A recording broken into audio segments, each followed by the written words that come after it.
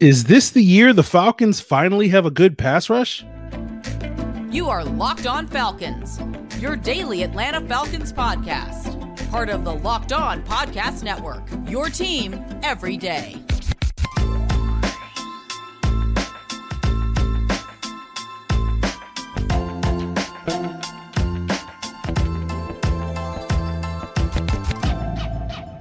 So, guys, you know me. I'm Aaron Freeman, a.k.a. Mr. Drew, a.k.a. Sirius Black, and, of course, the very humble host of this illustrious Locked On Falcons podcast, your daily Atlanta Falcons podcast, part of Locked On Sports Atlanta, your team every day. And today's episode of Locked On Falcons is brought to you by eBay Motors. A championship team is about each player being a perfect fit, and the same goes with your vehicle. So for parts that fit, head to eBay Motors and look for the green check. Stay in the game with eBay's guaranteed fit. ebaymotors.com. Let's ride. eBay's guaranteed fit, only available to U.S. customers. Eligible items only. Exclusions apply. And we thank each and every one of you that makes this illustrious podcast your first listen each and every day. Of course, it follow in the footsteps of the everydayers. I'm sorry, guys. My intro. I'm out of it today.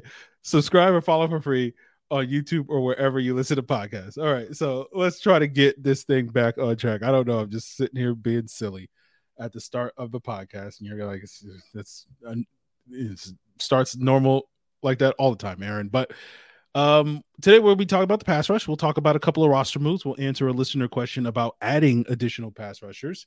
But will the Falcons pass rush be good? And this is part of what we've been talking about all week long as we kick off training camp here, which is sort of the big questions heading into training camp, which is really the big questions heading into the season, right? We won't necessarily get definitive answers to these questions in training camp.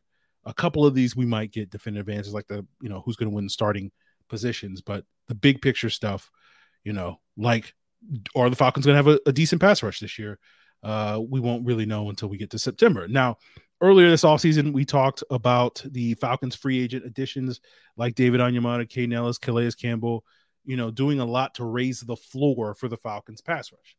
And earlier this week, in my free time, which I have plenty of, I did a projection on sort of what I expect for some of the key players in this Falcons front, ahead of training camp. And maybe as we get closer to the season, I might do another projection to see what changes, but basically just crunching the numbers based off of how many snaps I think certain guys are going to get, which, is just a guess at this point in time, but looking at kind of their average pressure rates or average sack conversion rates. And the total I came up with was about 35 sacks for this unit this year. Now, I wouldn't call that their floor. I think if I actually crunch the numbers on what their floor would be, it would be somewhere around like 28 sacks or something like that. If basically everybody just has whatever seasons. But, I feel like that 35 number is probably closer to the eye level than it probably is the floor at this point in time. And for a lot of these young players, like an Arnold Ebiketie, some of these guys that don't have a ton of experience, where you can't really base it off of, long-term career averages. Like in the case of Calais Campbell, I didn't necessarily base it off of his career average, just more like the last 6 years.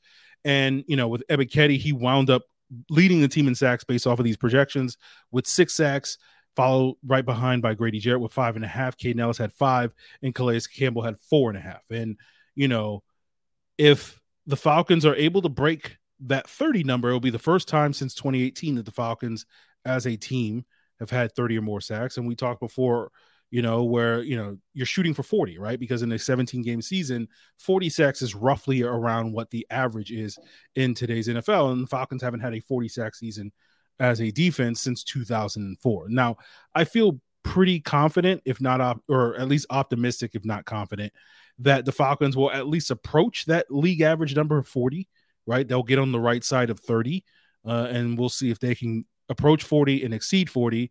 And, as I said, that's league average in today's NFL. And to a lot of people, that's like, okay, you're average. But here in Atlanta, that's cause for a parade just because of how bad the Falcons pass rush has been for as long, evidenced by the fact that it's been 5 years since the Falcons have broken 30. It's been almost 20 years since the Falcons have broken 40 sacks. So I think with the four aforementioned players that I had projected to lead the team in sacks, those are kind of the four players that, when we talk about where this team's floor is in terms of its pass rush, those are the guys that I think really have the chance to really raise this team's ceiling as a pass rush if they have better years than what I'm potentially projecting them, right? And that includes Arnold Ebiketie, Grady Jarrett, Calais Campbell, and Caden Ellis. And talking about Caden Ellis, we talked earlier this offseason about his potential to be a double-digit sack guy, which was primarily based off of the fact that, he got roughly 6 or 7 sacks, playing like 80% of the snaps in like half the season for the Saints last year. And it's the idea like, okay, what happens if he plays 100% of the snaps in 17 games? Where would those sack numbers be? And like, I think the number I mentioned on a previous episode was like 13 or 14 sacks. And it's not to say that he's going to hit that mark. I think it's probably more likely that he'll get half that number, somewhere in that 6-7 range is probably the more likelier outcome. But I certainly think the potential is there that Caden Ellis could do that, right? If he basically plays as well as he did last year down the stretch for the Saints and just, with twice as much playing time, you could see him break double-digit sacks. Now, we've also talked already about Grady Jarrett having a potential career year this year, right? And we looked at last year's production at the beginning of the season where Grady Jarrett got off to this hot start and then kind of petered out as we got to the middle of the season, in part due to wearing down and all that stuff. And it's the idea that with the improved supporting cast, you won't see Grady Jarrett wear down as quickly as he did last year. And so instead of having half a season of playing at that level, what happens if he has a full season at that level? And all of a sudden you're talking about, rather than a quote unquote typical Grady Jarrett year of 4 to 6 sacks, which he's had most years he's been in the NFL, could he hit his career high this year, which would be 8 sacks for him, right? Or more in that number. And then we haven't really talked about projections for Calais Campbell's production a lot this offseason. But when I was in the process of doing these projections, I couldn't help but notice how much more productive Campbell was in Jacksonville versus Baltimore, when in Jacksonville he was playing much more of that sort of D-end role that we're expecting him to play here in Atlanta. And it's not to suggest that, Campbell's going to put up double-digit sacks playing that role like he did in Jacksonville back in 2017 and 2018, when they were known as Sacksonville. It's more that like there's a lot more room for growth. That, if you look at the player he was in Baltimore, which was primarily like a 4 to 5 sack guy, like maybe he now all of a sudden he's like a 6, 7, 8 sack guy, playing this role here in Atlanta. So that will be something to keep an eye on as well. And that's what we're talking about when we're raising the ceiling for this team, where, these guys that we're talking about, instead of getting 1 or 2 more sacks than what I'm projecting to get, maybe it's possible that they get 3, 4, or 5 more sacks than we're getting. And all of a sudden we're talking about, instead of going from a 35 sack team, we're talking about a 45 or more sort of sack team. And then, you look at Arnold Ebiketie, who's probably the biggest wild card of this group that we're talking about. And in the process of doing this research for this projection, I looked at the 3 players that I compared Arnold Ebiketie to when we drafted him, which is floor comparison was Dante Fowler, his eye level was Harold Landry, and his ceiling was DeMarcus Lawrence. And I noticed a trend looking at those guys' numbers throughout their careers, which is that in year 2, their pressure rates, at least, were very close to what their career average pressure rates were, right? Like within a few percentage points of what that career average was. And I'd have to do further research into whether that's a consistent trend in the NFL or it's just kind of unique to those 3 guys. But it does sort of underline the importance of that year 2 jump for pass rushers, because it's basically the idea that whatever jump Arnold Ebiketie makes is likely going to be the consistent, line that he'll be at for most of his career. Again, averages, how averages work. So it's not to say that he's going to be that every single year, but you get it. So, Lawrence was the lone guy in that group that made a significant jump in pressure rate, although 3 of those guys made significant jumps in sack totals, even if their pressures did not go up. So you're expecting, Ebiketie to make a significant jump in sacks this year. And it's a question of, does he have the potential to be a double-digit sack guy? And again, I think the potential is there. I probably feel a lot more comfortable projecting 6 to 8 sacks for Arnold Ebiketie this year. But similar to the reasons that we're talking about with Grady Jarrett having a career, you could also see a similar jump from Arnold Ebiketie this year, because it kind of illustrates why I'm optimistic about this year's pass rush, because you have a lot more complementary skill sets with this group compared to previous years with the Falcons group. And so that will allow players to enhance one another, right? And I talked about this a lot last year when we were breaking down both Arnold Ebiketie and D'Angelo Malone and their potential in the NFL, because one player that we brought up in both of those conversations was Yannick Ngakoue. And Ngakoue was a former teammate of Calais Campbell in Jacksonville. And I think it was in specifically the D'Angelo Malone episode, I broke down how like Ngakoue's production with Calais Campbell and Malik Jackson in Jacksonville was very different for what Ngakoue's production has been elsewhere in his career, right? That because Ngakoue is a speed rusher, having those two interior guys that could push the pocket really enhanced his ability to get home and affect the quarterback. And it's the idea that, if you have a speed rusher on the outside, that forces the quarterback to step up in the pocket. And if you have that interior push from the D tackles, that prevents that quarterback from really stepping up. And so then the D tackles can make plays because the speed rusher is forcing him into their lanes. Or you can have that interior pass rush, collapse the pocket, and that prevents the quarterback from stepping up to avoid pressure. And that allows those speed rushers on the outside to get home. So I think, there's a lot more confidence for this Falcons pass rush entering training camp that they're actually going to be competent this year. And, that's a huge step forward for this team.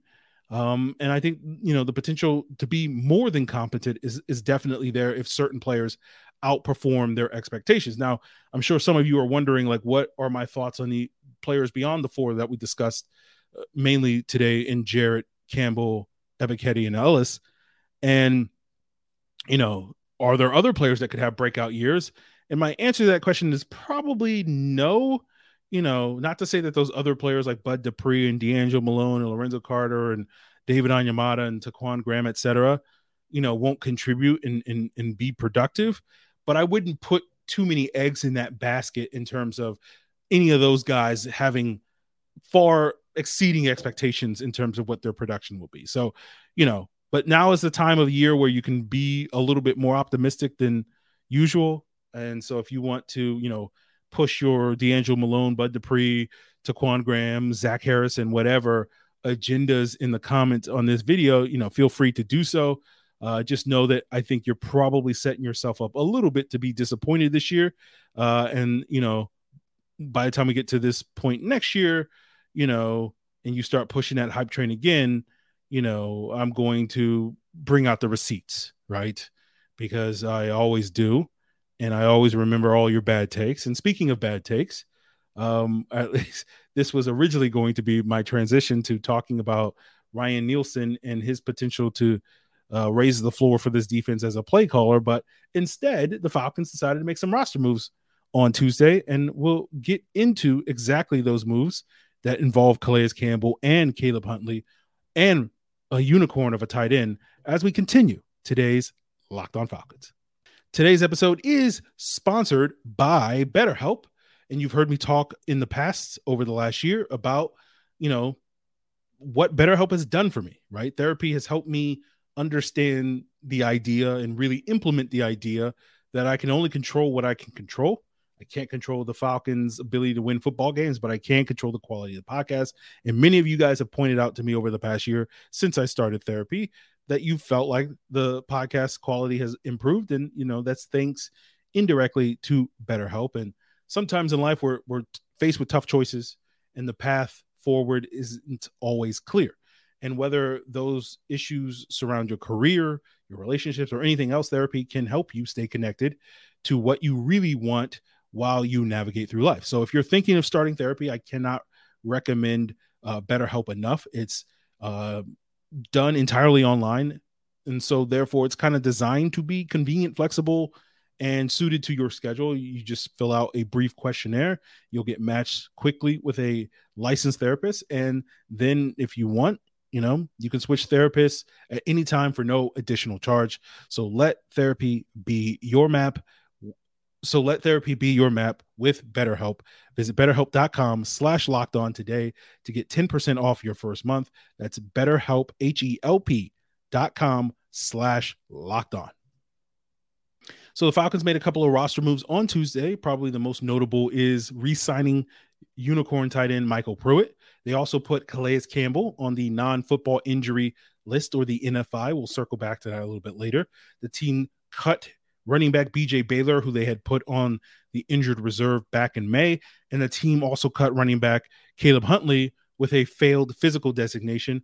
Our friend Josh Kendall of The Athletics said on Tuesday that that failed physical might not be related to the Achilles tear that caused him to miss part of last season, and we assume prompted him to go on the physically unable to perform list on Thursday of this past week. So we'll see if we can get some more clarity on that as the week unfolds. But we talked earlier this week about Huntley going on that physically unable to perform list, or that PUP list, and talked about some of the different outcomes for previous Falcon players in the last couple of summers that have gone in that PUP list. And we mentioned Deidrin Sanat, who was cut with an injury settlement a few weeks into camp after going on that PUP list. And that's basically not exactly the same, but basically what happened with Caleb Huntley. So he's gone, right? And he's probably done in Atlanta. Now, it's possible that the Falcons could bring him back at a later date, but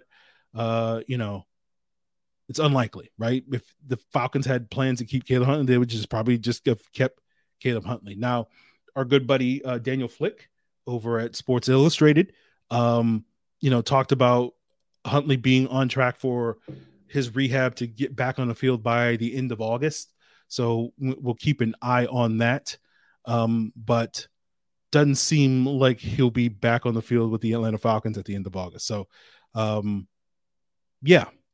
it's unfortunate. We'll be rooting for him, moving forward. We'll see if he can get his career back on track. Earlier this week, we talked about how, the Achilles injury can potentially be devastating for running backs. But, again, we'll hope that, Duke Huntley can overcome the odds. Now, when it comes to Michael Pruitt, he probably solidifies that tight end 4 spot, where the expectation was that last year's 6th-round pick out of Georgia, John Fitzpatrick, as well as everybody's favorite converted quarterback, Felipe Franks, were likely going to compete for that 4th tight end spot on the roster.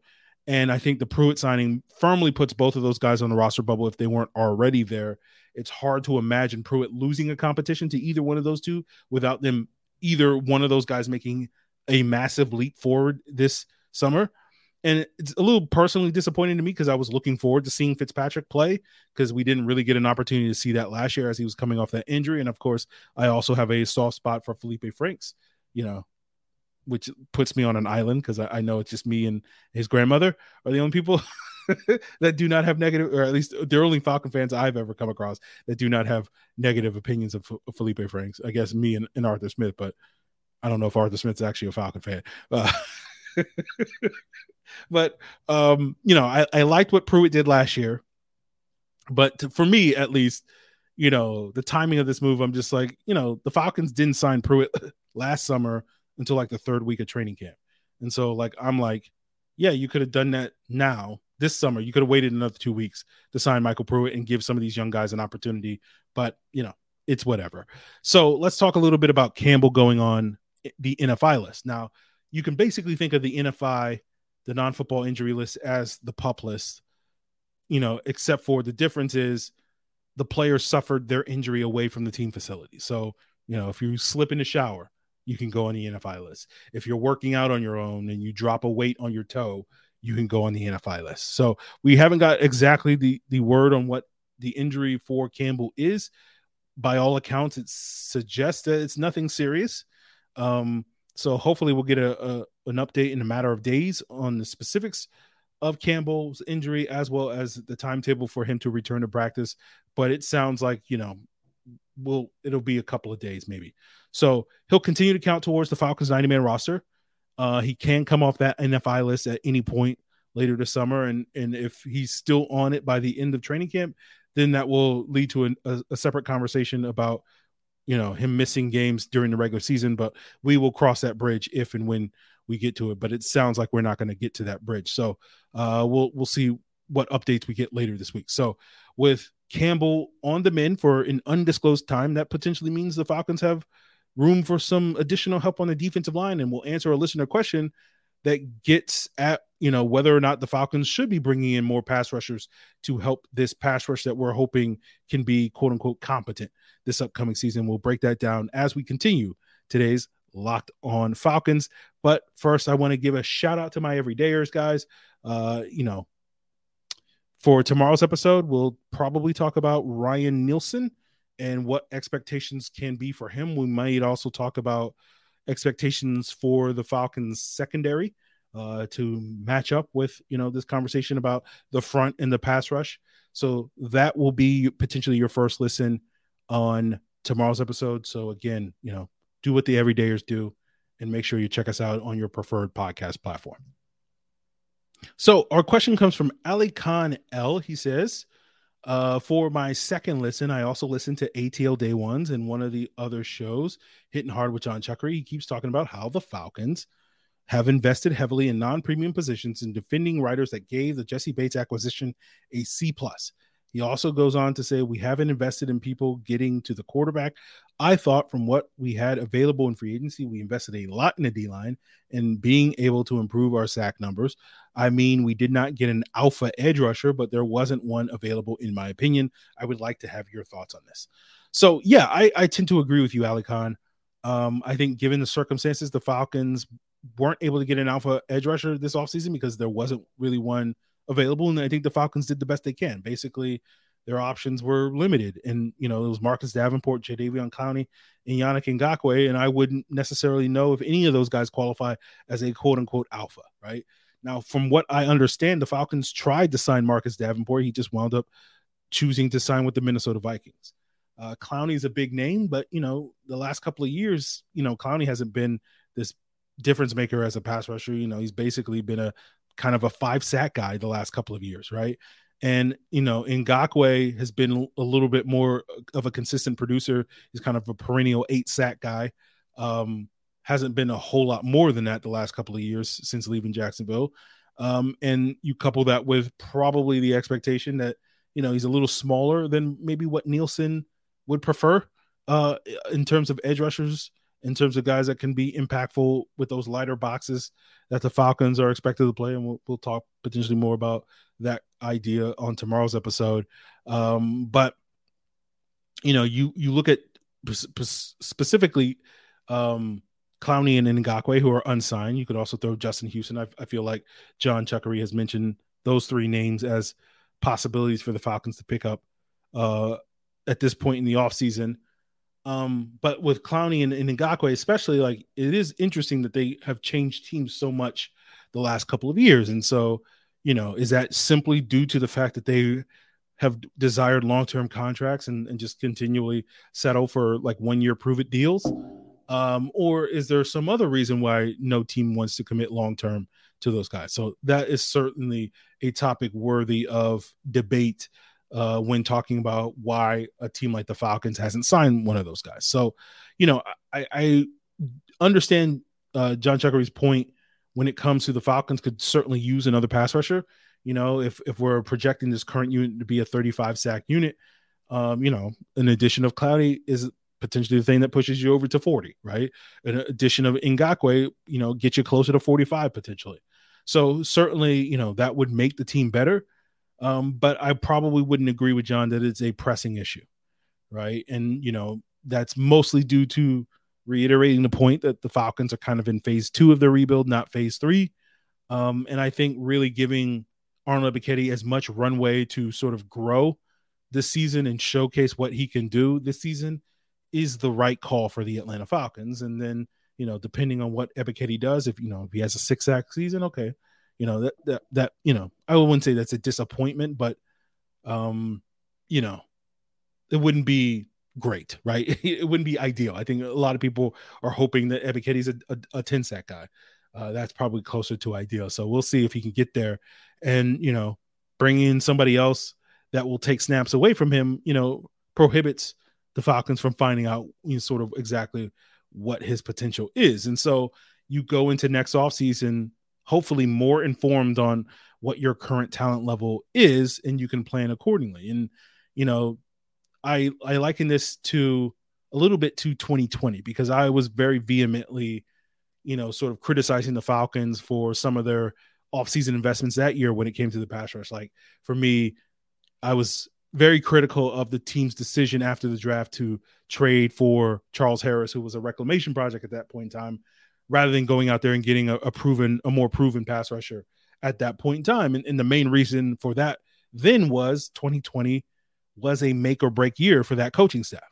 And this year is not a make or break year for this coaching staff. And I know there's, a lot of talk among certain corners of the fan base, certain corners of not only the local, but the national media, that Arthur Smith and company are on the hot seat entering the season. And they, like, the Falcons have to make the playoffs or else, but I think that's a gross mischaracterization of what's actually going on in Atlanta. Like, obviously, I think the Falcons are expected to win. They are expected to make the playoffs, but I don't think it's a or else sort of situation. It is not, that sort of situation where it's like they're going to clean house after the season if they fall short of those goals, right? And, obviously, I think adding another pass rusher would help them achieve those goals of playing meaningful games in January, but I don't see it as massively as a need as I think Chuck does. So you also couple that with, next offseason should be, the Falcons should have more opportunities to get at least closer to that alpha pass rusher than they had this offseason, right? Now, Nick Bosa and Brian Burns certainly are not going to hit free agency. I doubt Rashawn Gary's going to hit free agency, but you could see, Chase Young, Montez Sweat, Josh Uche, Josh Allen, Carl Lawson, Daniil Hunter, Leonard Floyd, Zadarius Smith, Jerry Hughes, Brandon Graham, all potentially hit free agency. And you have, young players in that group that are talented with potential. You have, proven veterans in that group. You have savvy older guys that are maybe ring chasing at that point in time. So, you will have plenty of options, not to mention, cap cuts, trades, and the draft as other avenues to upgrade that pass rush. So I don't think there's any room for people. There's no need to panic when it comes to the Falcons need to sign this guy, right? It's just, to me, it's fundamentally different between what's going on in Atlanta in 2023 than what it was in 2020. And so I don't tend to agree with John that it's as pressing an issue. It's an issue. Don't get me wrong, right? You can always, as I think, sorry, Chuckery puts it as like, no one ever says that you can have enough pass rushers. I can't remember the exact wording that he does.